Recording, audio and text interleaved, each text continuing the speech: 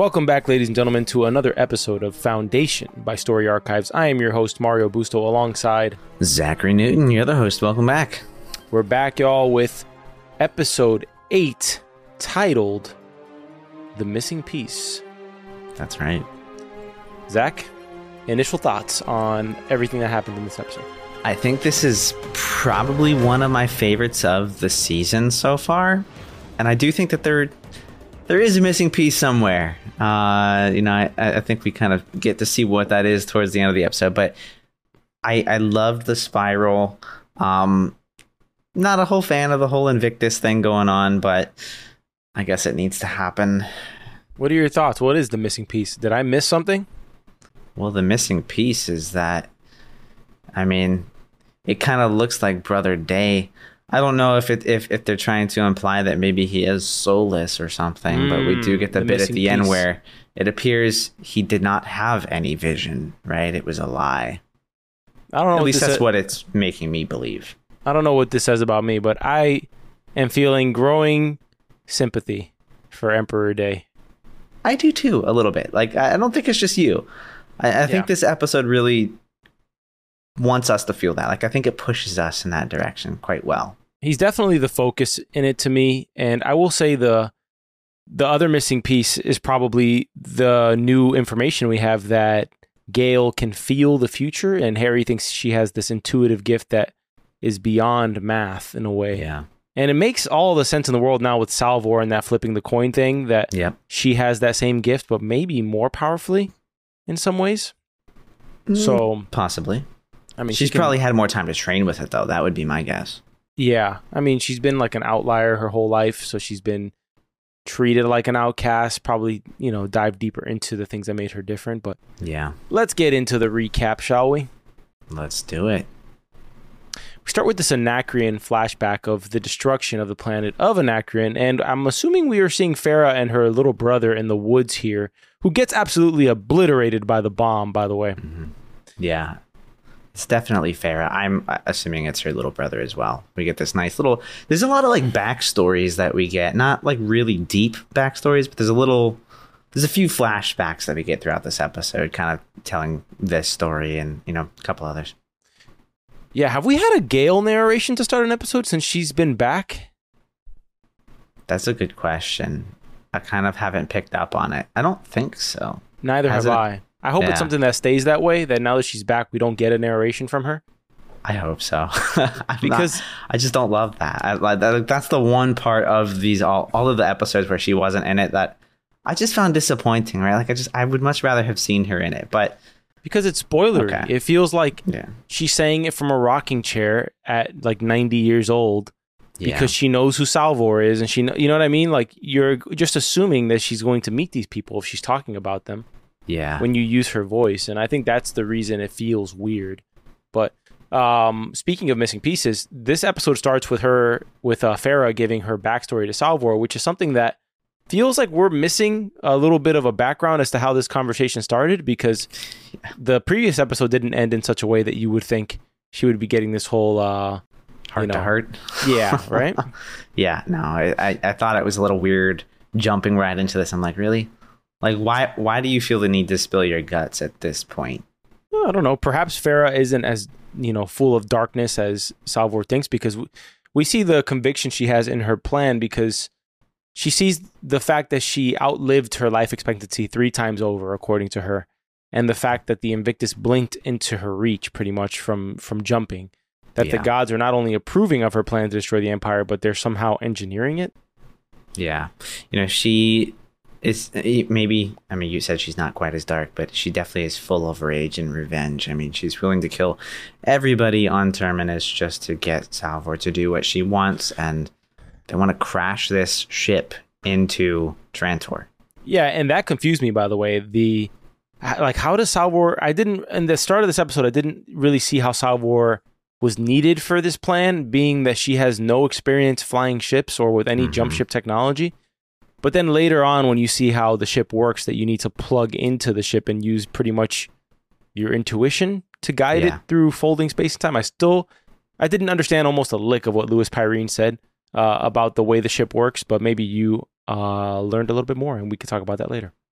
Yeah, we'll get to that a little bit later. I don't think I have too much more insight on there, but there's a few things that I feel like I picked up on in that conversation. Well, on to the next scene with Harry and Gale on their increasingly hot ship heading towards Helicon. You were right. You picked up on a little detail that Harry was talking about, not one foundation, but two foundations. And we find out that he has actually all along had this plan for a second foundation to be founded in Helicon. And it's very important that this foundation is a secret, both with location and with its existence. Yeah, but not just a secret from the Empire, a secret even from the first foundation, which is kind of interesting that he would, I guess, completely abandon that entire foundation. It makes me wonder if foundation number 1 is meant to be more of like a decoy, or maybe it is supposed to survive this trial that they're going through. Well, he does say that part of the design of the Terminus Foundation was to attract some of that fire from the Empire.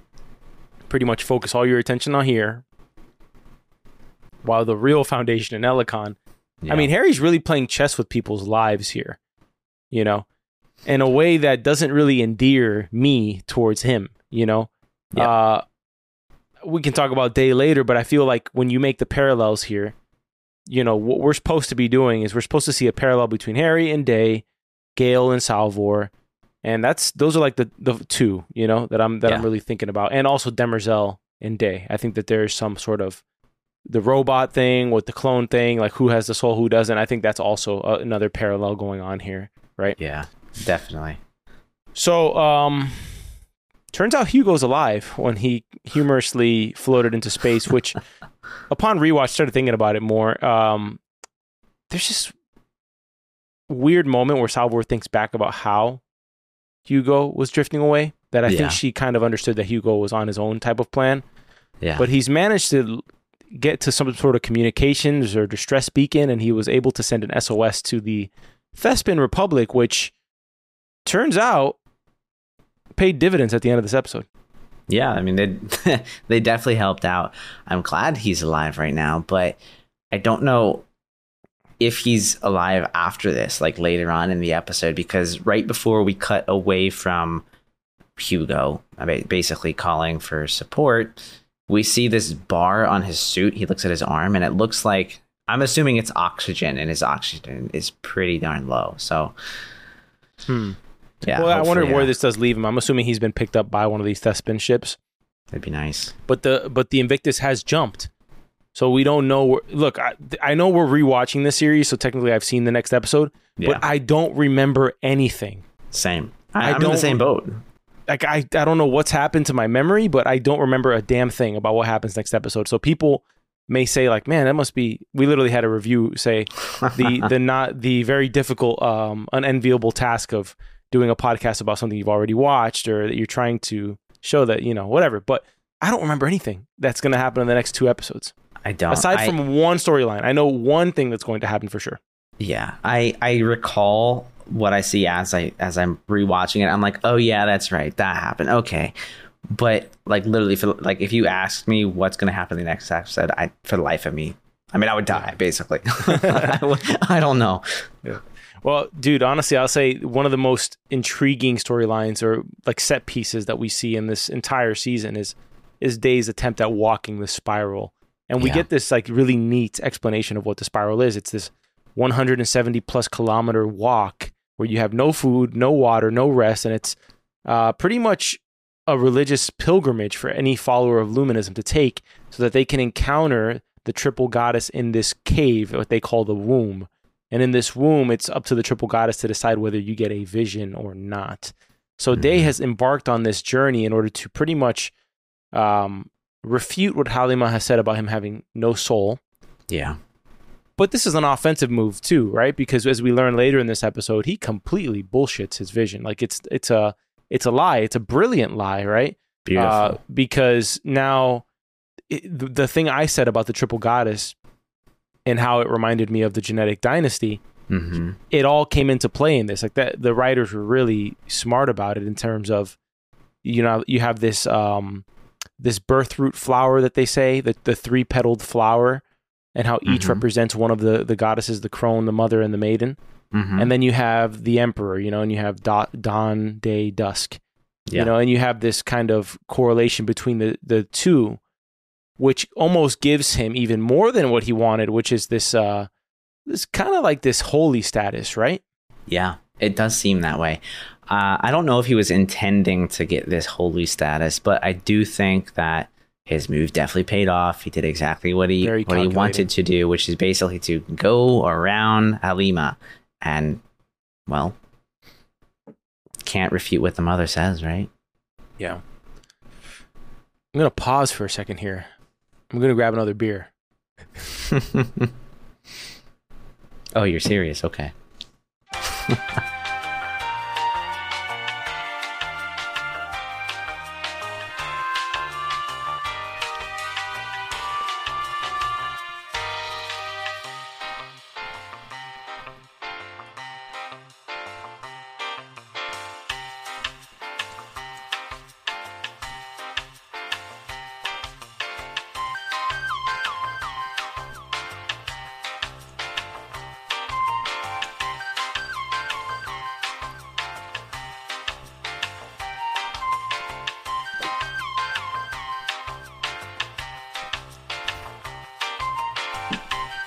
That is...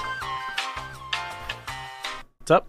That is not a Peroni. What the fuck is that? I ran out of Peronis, unfortunately. This is a Blue Point Imperial Sunshine Brewing Company. Comes out of Colorado, I believe.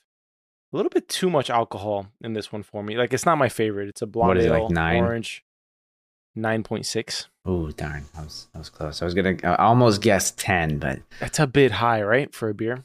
It is, but if it's not over 10, it's okay. Like, it's a little bit much, but it's not terrible. Just like, I like my beers around 4 or 5, you know? Like, that's fine. It's good enough for me. I like 6. Like, 6 is where I generally like... Yeah. Like, that's my sweet spot. Yeah. If I've eaten a lot, I'll go for something higher. See, yeah, I like a nice lager. That's like something light. Yeah. Yeah. All right. So about the spiral here, we also find out that this is going to be Day's first time in his life where he'll feel mortality in a way, right? He's going to have his aura bracelet. You can hit play. Aura bracelet removed. His Imperial nanobots removed, which I did not know this was a thing you could just remove like that. Yeah, well, I mean, Brother Dawn, right? Like his little lover talks about how, we can help you remove those bots, right? True. With all the nanobots. So it's a thing. It's just, I guess it's just a very uncommon thing. Very risky. Yeah. Well, Demerzel's almost given him this rundown to sort of talk him out of it. And we also learned that there's a lot of rules to this spiral. For example, if you go down on one knee, that's okay and you can be helped. But if you go down on 2 knees, you either accept your fate to die on the road or find the strength to crawl off of it, which I'm assuming on this planet, the Maiden or the Moon, the Maiden, they must have these workers like walking up and down the spiral to find the people who are on the side, because even Day, when he makes it to the cave, I'm assuming he didn't walk another 170 kilometers back. I mean, I would hope not. That's like, 105 miles? Is that 105 miles? I think it's about that much, yeah. Jeez, that's insane. Yeah. It's ridiculous. But I mean, even if you did fall onto both knees and, mustered up the strength to pull yourself, crawl off to the side of this walkway, I feel like you would still die. Like, it's just like you're giving the courtesy to everybody else to not be in their way if you do that. Well, either way, you got to give props. You got to give some props to good old Emperor Day, because this is a high stakes move here. If he fails the spiral, then Halima's emboldened, right? He's come on, like, are you like a real emperor if you fail the spiral? You know, there's a lot of things that are at stake here, and for someone who has never really suffered, at least that we know of, we haven't seen it on screen. Yeah, you imagine you take off this bracelet, you haven't felt any sort of like harm to your being in your entire existence, and we assume that Emperor Day has got to be at least like 35, maybe older. Yeah. We assume that he has, like, this is like a major first test to give yourself, right? Very much so. I mean, even early on, like, I guess before this, if you have your nanobots, if you get hurt, like, your body just heals itself. It's okay. And on top of that, you got a shield. So this is a very, very vulnerable place for him to be in.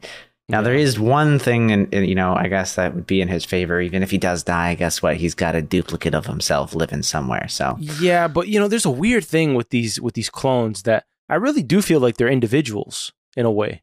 Yeah, I'm with you on that, and that they're different, like slightly different from each other. So I was really, like I said before, I didn't remember if he had a vision or if he didn't. I was leaning towards he didn't have one, that he was full of crap, that he made one up, right?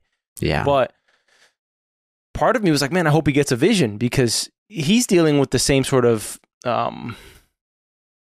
identity crisis that Demerzel has, right? Well, do I have a soul? Like, what happens to me when I cease to exist, right? Yeah. Well, he does. Speaking of Demerzel, he takes the little salt thing that she wears around her wrist. Yeah. He takes it with her, but in a way that almost feels defiant, the way he rips it off the bracelet. It does. I mean, there's definitely... I think he's totally angry with her throughout this entire episode, right? It's like an I told you so, they didn't right? leave. Yeah, I mean, they didn't leave off well in the last episode, but just carries it out, man. Brother Day has some nice little jabs that he gives throughout this episode that we see with him and Halima later on, even. And yes, I like that. I like it. Yeah, same. I mean, I gotta say, like, if I'm choosing a side here, I like Emperor Day over Harry. The thing is, it turns out that it's true. He actually does not have a soul. Which sucks. It sucks for him, right? It just sucks. But, what are you going to do? You're a clone. You're like a 12th generation clone or 13th generation clone. Yeah. He does have a very human moment in this episode when he meets this old man on the walk who's taken his only trip of his life, really, from his planet of Nishaya. Mm-hmm. And he's chosen to take this journey so that he can make this pilgrimage. And you see for the first time, like this, I mean, not the first time, but a very actual authentic moment of Day where he actually, in my opinion, makes his first friend. This is like his first friend he's ever made outside of the palace, outside of somebody who was bound by duty to serve him. Yeah. And the old man, the best part of it, and the reason I think that they're friends, is that the old man doesn't realize he's talking to the freaking emperor of the galaxy. And that's what makes it all the more interesting, right? Yeah. No, absolutely. It was funny when I was writing my own notes about this. I wrote, Brother Day begins to walk, right? Like after he takes the salt crystal from Demerzel. And, as he's walking, what feels like almost immediately, but we know he's been walking for a little bit, receives advice to take a slower pace. And I wrote, they exchanged some words here. And then in parentheses, I said, Mario will go deep on this. You just did. With the old man? Yeah, just with the old man and, all of the back and forth that he had. I like the old guy. He's nice. He seems wise. He's dead now, so R.I.P. Yeah, I liked him. I mean, it makes you wonder, is Day just calculating? Because he even takes a bit of the whole salt swirling in the water from the old man, so does Dave even feel these emotions, or is he some sort of psychopath at this point? I mean, I'm not sure anymore. I don't know. I don't know if he's really a psychopath. I mean, I just think he's been raised a certain way all his life. I feel like he's almost more of a robot than Demerzel is at times because he's taught what to do. It's punctuality. It's just, you're like a machine. Yeah. Well, he does have this human moment though when the old man falls down and he picks him up and takes him off of the path. Yeah. I thought that was like a moment where you wouldn't have seen. This is the guy who was ripping the hands of a emaciated, injured spiral attempter in the previous episode. Disgusted by human folly, human I don't know, not morality, like mortality, right? Suffering, somebody who's hurt, suffering. There you go. Thank you for helping me. So you're welcome. Anytime. Well, I had to let you struggle a little bit. Come on. Yeah, haven't you learned a lesson like Brother Day? You're like the triple goddess. Like you watch somebody go 170 kilometers and then you don't give them a vision. Like, thanks. Of course. Bro. Yeah. Not a problem.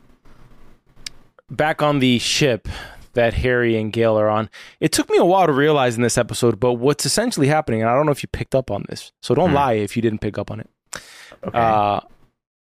Harry's trying to kill Gale on this ship. That's what's going on here. He doesn't want her to survive this journey. You think? 100%. That's 100% what's going on. the heat control is turned off on the ship. Gale says if the heat regulation doesn't turn back on, I will burn alive here. Yeah. Unless she bashed the computer and that's what turned it off. I think so she bashed it in. She gave him no choice but to spare her. Yeah. Maybe that's what happened and I misinterpreted that, but that's what I think it was. I didn't think he was trying to kill her because he says words about how he needs her and all of that. And I mean, the way I looked at this was like it's a genius move for her because if he does really need her, I mean, she did bash in the system, so she tells him like, "Look, I'll die, but you'll survive." They say data or whatever, like it can't get destroyed.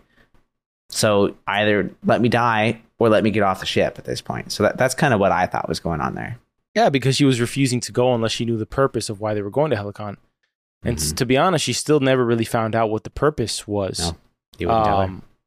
And I was, going back to me not knowing where the rest of the season is going, when she gets on that pod, she chooses to go back to her home planet of Synax. Yeah. Which takes 138 years. Mm-hmm. I mean, that Salvor would be dead by then, more than likely. That's a good point. So it's one of those things where something has to get deviated there. And I'm not just like, pulling your leg here. I really don't remember if this thing gets rerouted because Harry makes a comment saying, I could just reprogram your damn pod to go wherever the hell I want it to go. So part of me hopes that he did that because for her to just waste 138 years in that stupid pod would be so dumb.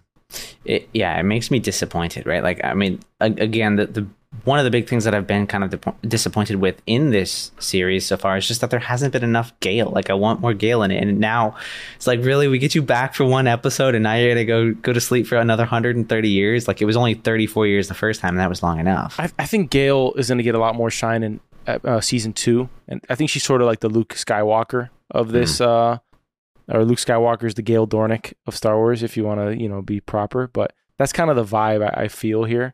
Or maybe Salvor. No.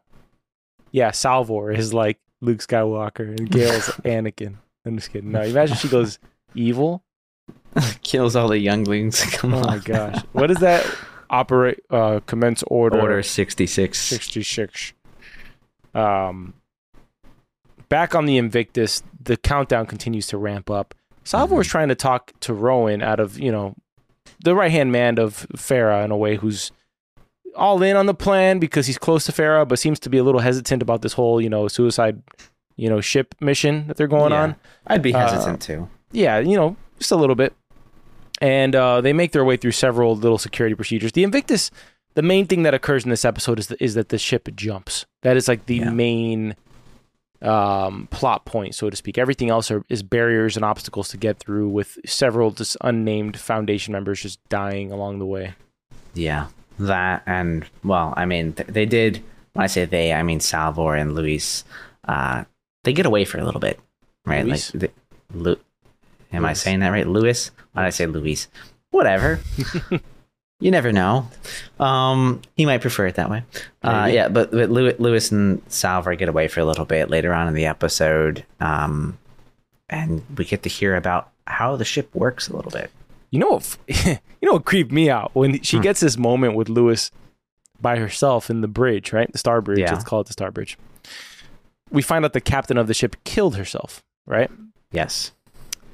And she wrote EXO on the ball thing, the navigation ball thing that's in the center of the Star Bridge, which could either mean she killed herself, or like somebody betrayed her and killed her because she was an executive officer. Or they jumped to some part of the galaxy and some shit from outside the galaxy killed her. Like they encountered some alien species that killed her. Yeah. That would add an entirely new wrinkle to this entire show, this entire story, if the crisis that Harry's predicting is not from the Empire, but some sort of outside the galaxy threat that this Invictus encountered before anybody else. Yeah. That is kind of where I'm leaning at this point, because that would be awesome. This officer, awesome. Like the White Walkers. You haven't watched Game of Thrones, you bastard. I have not, man. You bring it up in every freaking episode. No, but I mean, the officer here looks like she did kill herself. I mean, her wrist is slit long ways. So And I mean, there's like down the arm. River. Yeah, you get the nice vein there. Wow. They talk about how I guess the rumors that they encountered something outside of the galaxy or something. Like, I'm a little fuzzy on like where the border is here, but I'm just assuming there is some other race of beings out there that are much more dangerous. Yeah, well, we find out that the lights are actually a sort of a warning for the crew members of the ship to get to one of these little cradles, right? Because the way, and I hoped that the same way you wrote that note about you hoped that I would go, in on my details with the old guy. Yeah. I was hoping you would pick up on what the hell Lewis was talking about in this scene and how the folding of space and time works, and the fact that this ship has no spacers, those little weird creatures that plug you in before you jump in.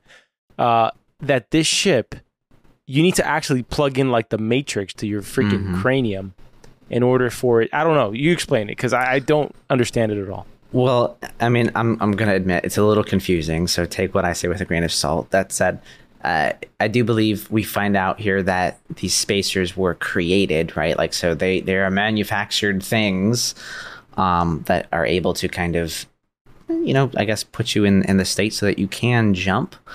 We find out that the reason we have the lights so that people on board know when to sedate themselves, because there were no spacers at this time. But as far as how this thing works, I think this is just more of a result of maybe they didn't have computers that were powerful enough. So the most powerful computer is yourself. It's your brain, right? It's the way it works. As far as anything beyond that, right? He mentions how there's like this, it's almost like making a wish, right? Because you don't really know exactly where you're going to go. It's like you kind of have to imagine yourself being there, and then when you jump, it's able to pick up on that.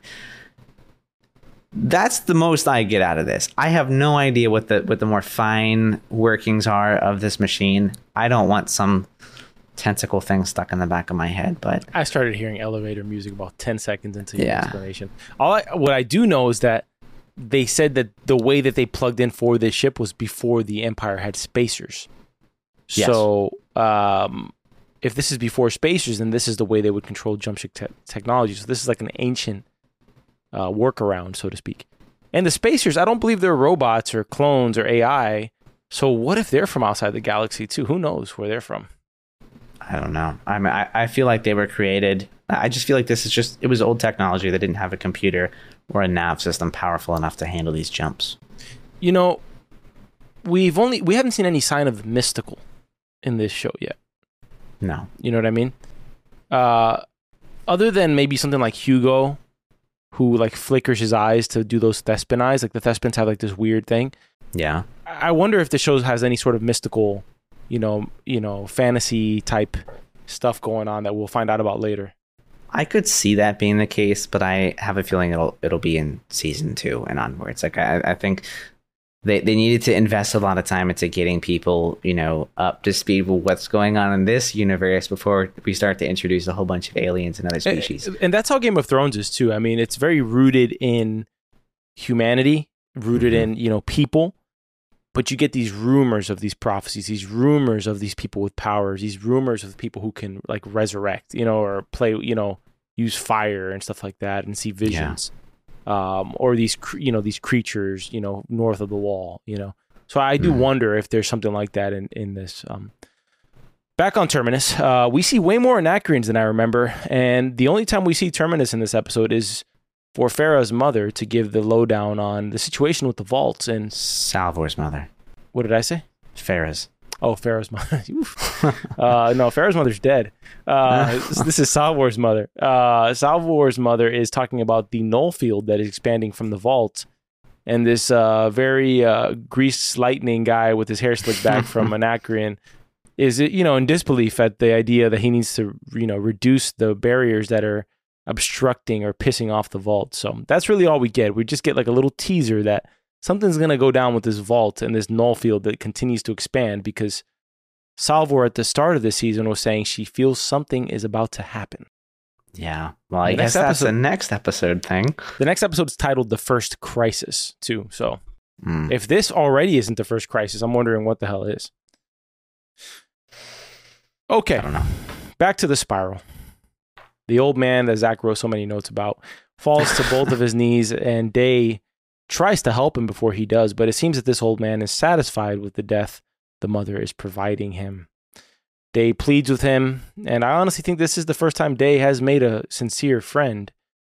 And he does probably the most kind thing we've ever seen Emperor Day do, which is to lift this dead man's corpse off of the path and off to the side, which I could be wrong, but I thought that was a faux pas, that you're not supposed to remove them from the path once they're dead.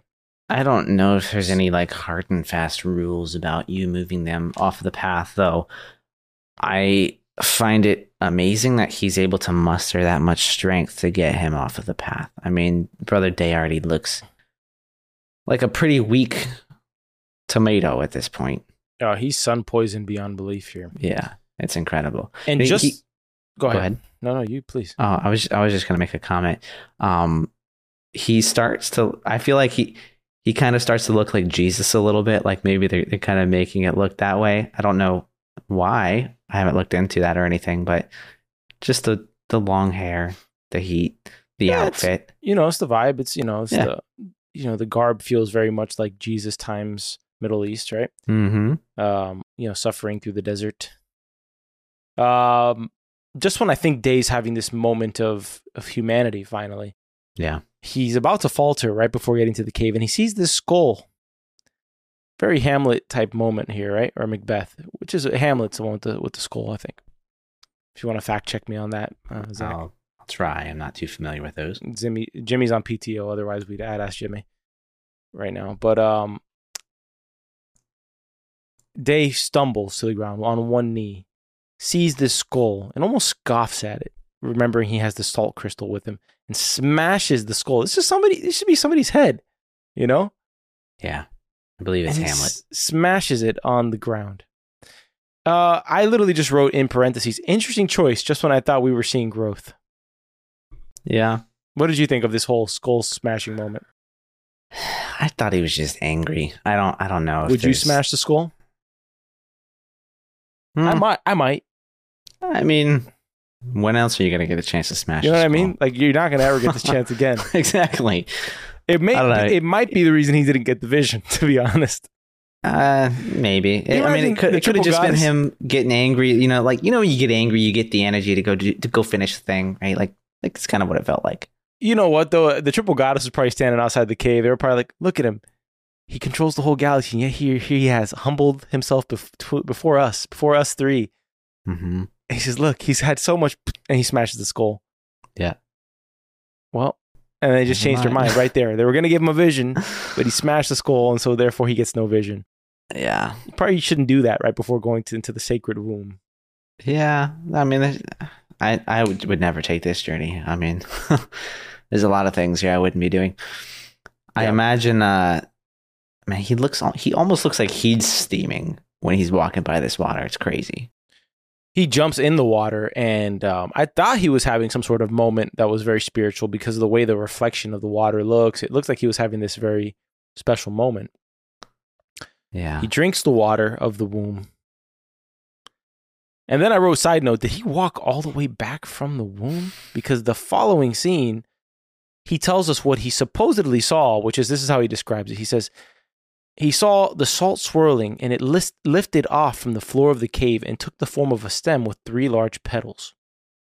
At this point, he's looking at Halima like your little brother, ratting out on you and making some shit up to your parents, saying like, yeah, I didn't do it. I was there, and he's looking at you saying like, you're in for it, buddy. Mm-hmm. And they ask him, the what are they called? The Zephyrs? Zephyr Galat, right? Yeah, the Zephyrs that are up there, like pretty much like the powers that be of this religion. They say, you had this holy vision. Are you familiar with the birthroot flower mythology? I mean, what are we doing? He's got books. Yeah. I mean, this kind of felt like the little introduction to the Invictus.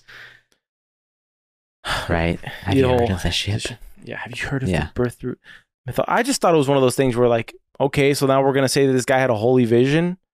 How about that this is just a personal thing? Yeah. I also don't know that I would trust visions after a 105-mile walk in the desert where you are dehydrated.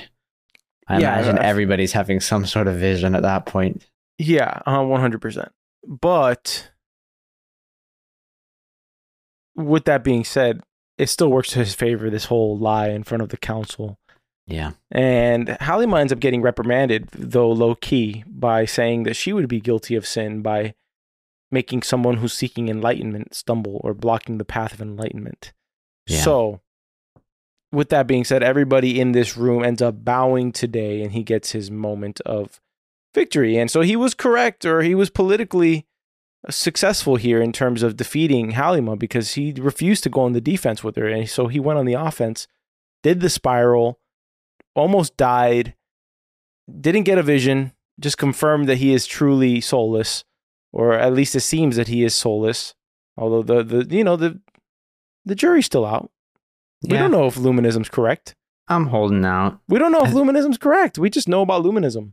Yeah, we're just assuming that it's true. I think Brother Day here, he made a great move. I think I still feel like my personal belief, regardless of this, would be that he would still have a soul, which is, it seems to be the whole debate. It's, do the clones have a soul? I would say the clones have a soul much more than this, what did they call it? The last intelligent robot, Demerzel. You think clones are more likely to have a soul than a robot? Yeah. I do. Yeah. And I'm not trying to base off of something that I see in the show here. That would just be like, if I were just thrown into this world and I had to make a choice, I'd be like, well, I would say the clones that are, they're created from the cellular level, they're grown, they are individual to some degree. Like, I would say they have a soul more so than some intelligent robot that's been manufactured. Yeah, I personally think Halima's full of crap later in this episode when she starts petitioning to Demerzel that she has a soul, simply because it goes completely against what she told Day. I thought it was just a ploy to get herself free from being killed, but I don't think she knew she was going to be killed at that point, though. Did she? Maybe. No, maybe it happened she did, in the because she said she caught on to the reason why Demerzel confessed that she was the last intelligent robot in the galaxy, which I find hard to believe. I'm assuming where there's one, there's got to be another somewhere, but. Imagine. Back with Gale and Harry, we kind of already covered this already, but Gale outsmarts Harry, breaks the computer that I guess regulates the temperature inside of the ship, and smashes it to pieces, gives Harry an ultimatum that she wants to leave the ship, which, knowing Harry, this was part of his plan too. Like, he knew they would get in a disagreement and that she would leave the ship, and then who knows if she's going to Synax or not. I don't know if that's the case. I feel like she's just forcing his hand. I mean, this whole thing seems to be an unknown for him. Like, even when he wakes up, he was not expecting her to be here. So I think he's just in uncharted territory at this point. True. Well, she does leave the pod and supposedly sets the coordinates to Synax, which is going to take 138 years. And it seems the ship blows up when she gets on this pod. Did you notice that? If you want to go to that pod taking off moment. I will go to the pod taking off moment. I wasn't sure what to pick up on that, if it was some explosion or not. I mean, I don't know what else could have exploded, but... let's see here. You got to reverse it. You went too far. Oh, of course I did. Just leave it right here. So the water lives. She starts counting her little primes. And, which, by the way, I would not be so just, I got to be desperate to get back in this little pod with this liquid and just float for 140 years. What the hell? I could have swore that there was like a thing with the ship that it blew up. I don't think the ship blew up. I mean, it could have just been. I know I didn't see like nothing. Go back right there. I just think that was her leaving the bay. No, go back. Reverse it. We went too far. It's before the water flows up. Right here. Leave it here. I'm leaving it. So she gets the knife. So that's a key thing. She gets Raisha's knife. Yeah. Okay. Cool knife, by the way. it is neat. I mean, you've got like some upload device right up in there for all of Harry's memories and his entire consciousness. So is she taking Harry's consciousness with her? That was what I'm not sure about. Like, check it out, right here, right here. I'm looking. Boom. It does kind of look like there is some sort of explosion. Maybe that's her like leaving the shield or something like that. Maybe. Not 100% sure. I can't picture that ship just exploding at this point. Like there's no way. You think the actress who plays Gale is Australian? I'm trying to pick up where her accent is from. I don't know. She could be. I haven't quite looked into that. Well, continue onward here. Day leaves the maiden absolutely destroyed by sunburn, but not before he gives his parting thanks to Halima, the also special Halima, and rubs it in her face, gets a little bow from her on the way out, and then rips off Demerzel's salt thing again off of his finger and hands it back to her. Like this, just when you think he's doing something that's heartfelt, he just, there's always something, right? Yeah. Everything is a move here, man. We see another side of Halima who visits, not Halima, of Demerzel. It turns out she's like a robot assassin as well, because she visits Halima and gives her condolences about what a great Proxima Opal she would have been. Yeah. I don't know about that. Halima implores her to choose her own path. She's feeling less enthusiastic about the direction of the Empire these days. Yeah. And it's at this point that Demerzel confesses the last time she actually attempted the spiral was 11,000 years ago. And that she's a robot. I mean, I think you can intuitively figure out that she is a robot by that statement. Her age. Yeah, I would hope so. Which throws back Halima, who knows that she's not leaving this room alive. And for me, is the only reason that she gives this heartfelt exhortation towards the possibility that Demerzel has a soul.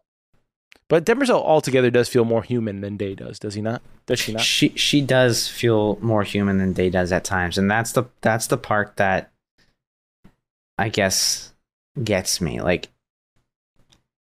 it's just hard for me to think of a robot that can have feelings and can have opinions and have their own will to do certain things. So like that's completely foreign to me. But yeah, she does seem much more human. I mean, she seems saddened by this whole thing. I do think Halima's trying to plant some sort of like catalyst in her, though. Right? Like I think she realizes that there is some sort of divide going on between her and Brother Day. Yeah, well, we'll see where that goes. But turns out Demerzel's a killing machine, because she's pretty much killed Halima immediately by secreting a poison through her skin, which is a slightly terrifying prospect to think of. It's horrifying. She is an incredible killer. I mean, we saw her making some moves early on in the season when they were trying to figure out who blew up the tower, right? The tower, that's right.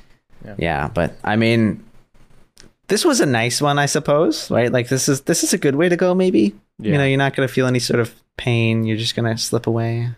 Didn't even know what happened. I kind of want to see Demerzel in action. She says that she would have chased her and ripped her to pieces. I want to see like Terminator Demerzel. I think it exists somewhere inside of her. I think we'll see it in season 2. I think so too. Back on the Invictus, Lewis is shot before being able to do what they're going to do and plug Salvor in. So Salvor's not able to get plugged in, but she's in that moment saved by Hugo, who the Thespins he called for finally arrived, and they create a needed distraction, which leads to the ship jumping to some unidentified location. As far as we know, we have no idea where the hell this ship is going. I would hope Farah and Rowan are dead after this jump, because if we know one thing about Salvor's mother, Gale, she is able to stay awake during jumps, while others are not. So, yes. And it seems that when the ship jumps, some weird aura appears around Salvor, this whitish aura that appears around her head, almost like rainbowy, extraterrestrial type of force around her spirit. Yeah, I feel like that's kind of just, I don't know, a symptom of time and space being warped like that, right? Like it looks like you're creating cynical person. You would get no vision. Hole. You would get no vision from the Triple Goddess, I tell you. No, I wouldn't. I don't believe in the mother. You don't believe in the mother, the maiden, the crone? No, I'm sorry.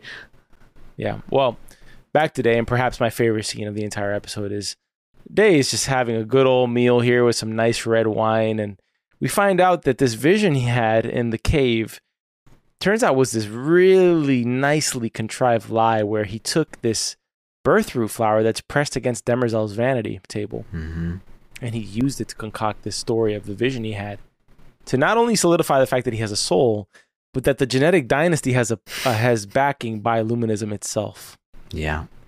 And Demerzel hits him with the perfect jab, saying she wouldn't wish the emptiness of not seeing a vision on anyone, which leads Day nearly to the point of tears. And in pondering this emptiness, the duration of the remainder of the episode, because as we see him getting plugged in for the jump to head back to Trantor, yeah, we actually see what happens in that cave. And it is sad. It's him in that water.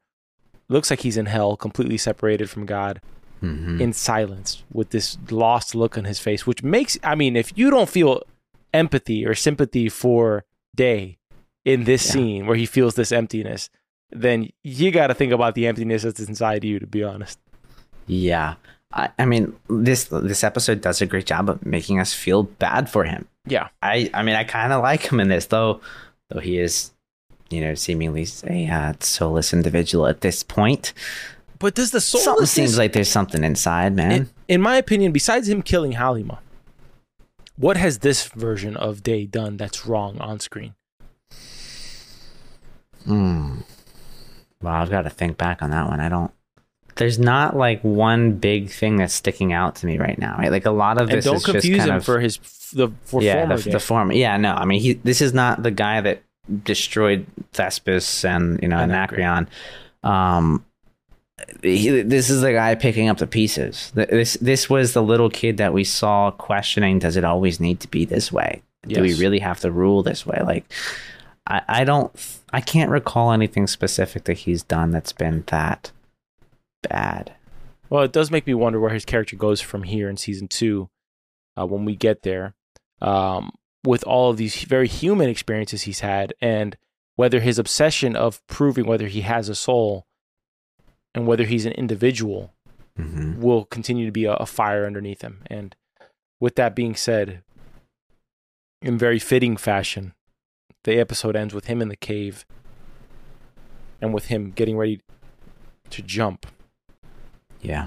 Thinking about the emptiness he felt after taking a very daunting spiritual journey, only to be met with silence, is crazy to think about. And that wraps up our episode recap of season 1, episode 8 of The Foundation. Great episode. I still think this is one of my top favorite of the season. How about you? Where does this sit in your ranking of 8 episodes thus far? I agree. These episodes kind of get lost in order, but I thought last episode was fantastic, and I think this one was great. I love episode 1 a lot. Like I do think the pilot is near the top of my favorite episodes. Yeah. This is always the episode that I remember. Right, like it's the walk on the spiral. Anytime I think of the Foundation, it's like the single largest thing that stands out to me, that always pops into my mind first. I don't know why. I just think it's such an important part of what I imagine will be to come. Yeah. Well, with the recap over, let's get into some categories here and let's bring this episode to a close. All right, so we got 3 categories. We'll start with the first one, which is, what is your favorite character? Oh, it's got to be Day, for sure. He wins this one, for sure. I'm in agreement. That's what I got written down. I think he had a great performance in this episode. Best scene? My favorite scene was Demerzel's encounter with Day at the dinner table and confronting him about pretty much calling him out without calling him out of the fact that he made up his vision. That was a really good one. The one that I noted down was basically Brother Day telling his vision and explaining his vision to everybody, and the little bits that we got around there, the nice jabs that we got back at Halima, and the fact that his very risky strategic move paid off. And I liked that. Me too. How about the best line in the episode? See, I didn't write any down, but if I had to choose one that pops up in my mind first, it's what Demerzel says to him, where she says, "I wouldn't wish that emptiness upon anyone," I thought that was a pretty powerful line. I think it is a good line. The one that I wrote down while I was watching this was, I believe it was when Brother Day was speaking to his walking companion, and he asks him the question. Brother Day asks the question. He says, "What if there is no other life? What if this is just the end?" Right? Yeah, that is good. That's a heavy question for him to be asking. Yeah. It's good. I mean, we see a very human side of Day in this episode. He definitely wins the MVP of this episode for sure. 100%. All right. Well, that is all of the categories. You want to plug our other shows? Yeah, I'll do a little housekeeping. I neglected to do so at the start of this episode, so don't fast forward now or we'll know. Anyways, and you'll have to walk the spiral if you fast forward. But if you're enjoying our Foundation series, we think you'd really enjoy our Silo series. If you haven't watched Silo yet, it's also on Apple TV, so you can use that handy-dandy subscription you already have and watch perhaps one of the best shows on Apple TV, aside from the Foundation, that is. And check that out. Speaking of Apple TV shows, we've also started a Hijack series featuring Idris Elba. Yeah, you heard it. Idris Elba. He is on an Apple TV show, and he's a badass in it, per usual. We did a mid-season recap of episodes 1 through 3, and we're planning on doing at least one more episode of Hijack, probably a few weeks from now. In addition to that, we are also doing some Black Mirror Season 6 coverage, and we are going to be doing episode 3. I'm not going to say a date, but we are covering Season 6, and we've already done episodes 1 and 2. And if those shows aren't enough for you, and you want to go watch a show about a great gang in Birmingham, London in the early 1900s, check out our Peaky Blinders series. We did an entire Season 1 through Season 6 commentary series, as well as a series on Last of Us on HBO. And if you want more, we've got a new series coming covering Lupin on Netflix about the gentleman burglar, the famous French novel. We're doing that in anticipation and in conjunction with Season 2 of The Foundation, which premieres on July 14th, aka next Friday, just 7 days from now. You'll be able to hear our instant reaction on episode 1 of Season 2 as we ramp up for that and finish our Season 1 coverage. We're going to be doing episodes 9 and 10 next week, as well as a trailer breakdown for Season 2. Zach, complete the outro here, please. Alrighty. Well, thank you for listening to this episode of Foundation by Story Archives. You can find this podcast anywhere you find podcasts, Apple, Spotify, and Google Podcasts. We are on YouTube now, so be sure to take a look at us there at Soapbox Podcast Network. We have different playlists for the different shows that we've been covering. You can visit our website at soapbox.house, email us at contact@soapbox.house. And again, there is a newsletter, right? So there's a link in the description below for you to sign up for that if you'd like to join the many other people that have already subscribed. Soapbox Club. That's right. That's it. That's it? Are we whispering on the way out? Oh, no, I was just saying the Soapbox Club, like in a seductive whisper voice. Yeah, I mean, I think you lured in a couple people. Yeah, well, we're doing a thing where we're remembering the first 100 people to sign up for this newsletter. So if you're in it, you're in it. If you're not, you lost the opportunity to get it. And I must say, those seats are already over 25% taken up. 25% already? Yeah. Hurry up. Well, thank you for listening. We will catch you in the next one. We're excited to wrap up this series and get into Foundation Season 2. Peace. Have a great weekend, y'all. Peace.